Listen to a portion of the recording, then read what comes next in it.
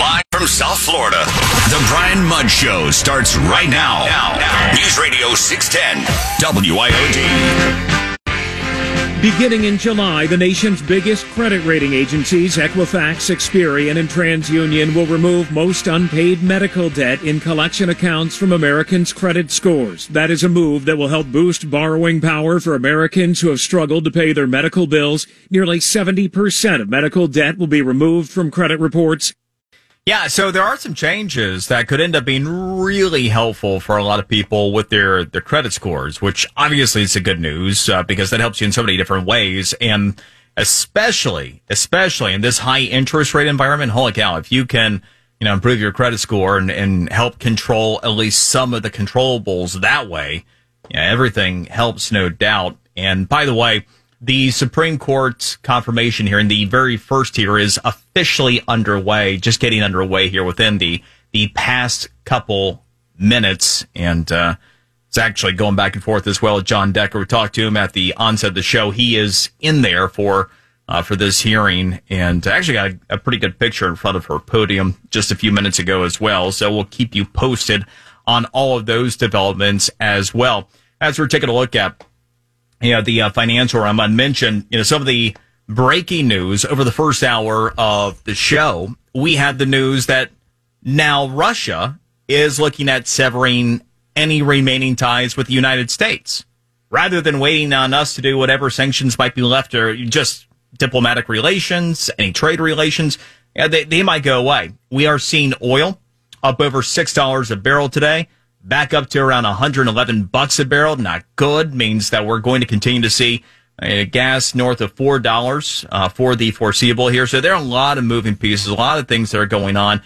But specific to this credit consideration, let's pick up there with financial strategist Mitch Kramer with Fluent Financial. Mitch, thanks for taking the time. Hi, Brian. Nice to be with you this morning. Yeah, sure enough. So we're looking for good news anywhere we can get it these days in terms of, consumer affordability type of thing. So break this down, if you would. What's changed here with credit scores, with medical issues of times gone by? Well, I think what's really important is we get very frustrated with our government. A lot of times, it's not bad news, it doesn't lead. But I think the government has done some really good work here in this area. Beginning July 1st, any paid medical collection debt is going to be waived from credit reports. And many Americans have medical collection debt on the reports, 43 million Americans with over $88 billion. So by wiping away this negative entries in the credit reports, that's going to help boost FICO scores. And coming out of the pandemic, Americans are really hurting. So I think this is really a good step. You take a look at credit scores. They've always been important. Given the high interest rate environment that we are likely entering now, interest rates on the rise, high inflation, everything else, how big of a deal is this? And just one's credit score generally heading into this environment? Well, the FICO score is really, really important. And the lower your FICO score is, the more you have to pay for a lot of items a lot of people are not aware of. A lot of times your ability to get a job is impacted by your FICO score, which you have to pay for car and homeowners insurance is impacted by the FICO score, and just borrowing, like, trying to get a loan on a house, an apartment rent. So by getting rid of these little nagging, under $500 credit score negative entries, that's really going to help quite a few Americans, and it will help reduce some of the costs they have to pay for everyday services. Yeah, Mitch, those were big numbers that you reeled off in terms of the people that currently are carrying that medical collection debt and now won't have that counted against their credit score. Any idea about the number of points we're talking about for the average person?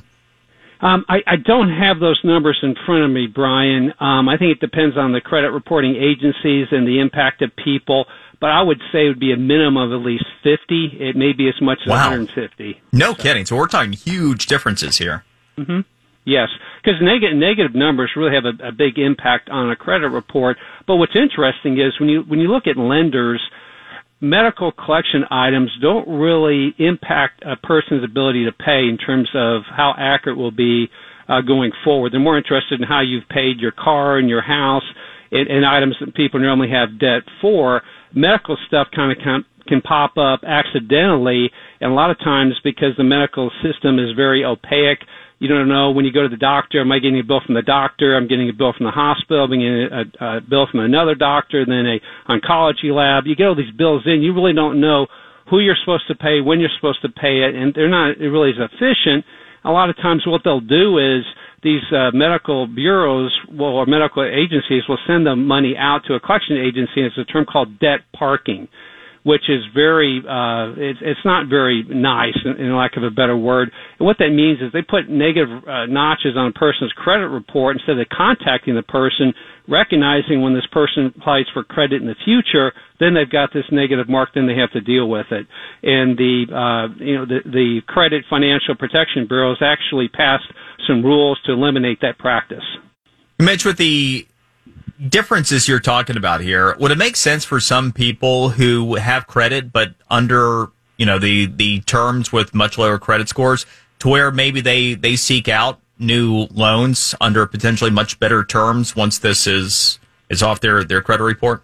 Yeah, absolutely, Brian, because when their credit gets cleaned up, they will be able to get much better terms, but a lot of it has to do with the education aspect of it, and unfortunately our school systems aren't teaching people about how to use credit wisely. The credit card companies, you go to college and they get you a credit card, and a lot of kids just don't understand how to use it, and a lot of younger people are not insured. When they have a medical issue, they're often disproportionately affected by, bad credit because of these medical bills. Well, this is all really good information. Before I leave you here, your read right now on the financial markets. We see oil surging again today, and the geopolitical concerns back over $110 per barrel. What's your outlook right now? It's long term. I feel very good. Short term, I personally think the Ukraine is in a war they cannot win. And I think by us continuing to support them is prolonging the effort. Russia is not putting their full effort into this, and it's going on and on and on. And I don't know when this will end, but the U.S. consumer is in the best financial shape they've been in decades. The debt service ratio of what people pay in debt as a percentage of income is one of the lowest levels going back to 1980. So we have a really solid foundation. So ideally, if there can be some kind of resolution reached in Ukraine and Russia, an unknown becomes a known. The markets have a tendency to respond favorably to that event. How much of our economy right now do you think is tied to what's going on over there specifically? Very, very little. I would say less than 3-4%. Okay. Yeah, it's a great read and appreciate the take as well. Thank you very much, Mitch. All right. Thank you, Brian. It's Mitch Kramer, financial strategist, Fluent Financial. All right, coming up, we're going to have Natalie and a trending story right here on the Brian Mudd Show. News Radio 610 WIOD.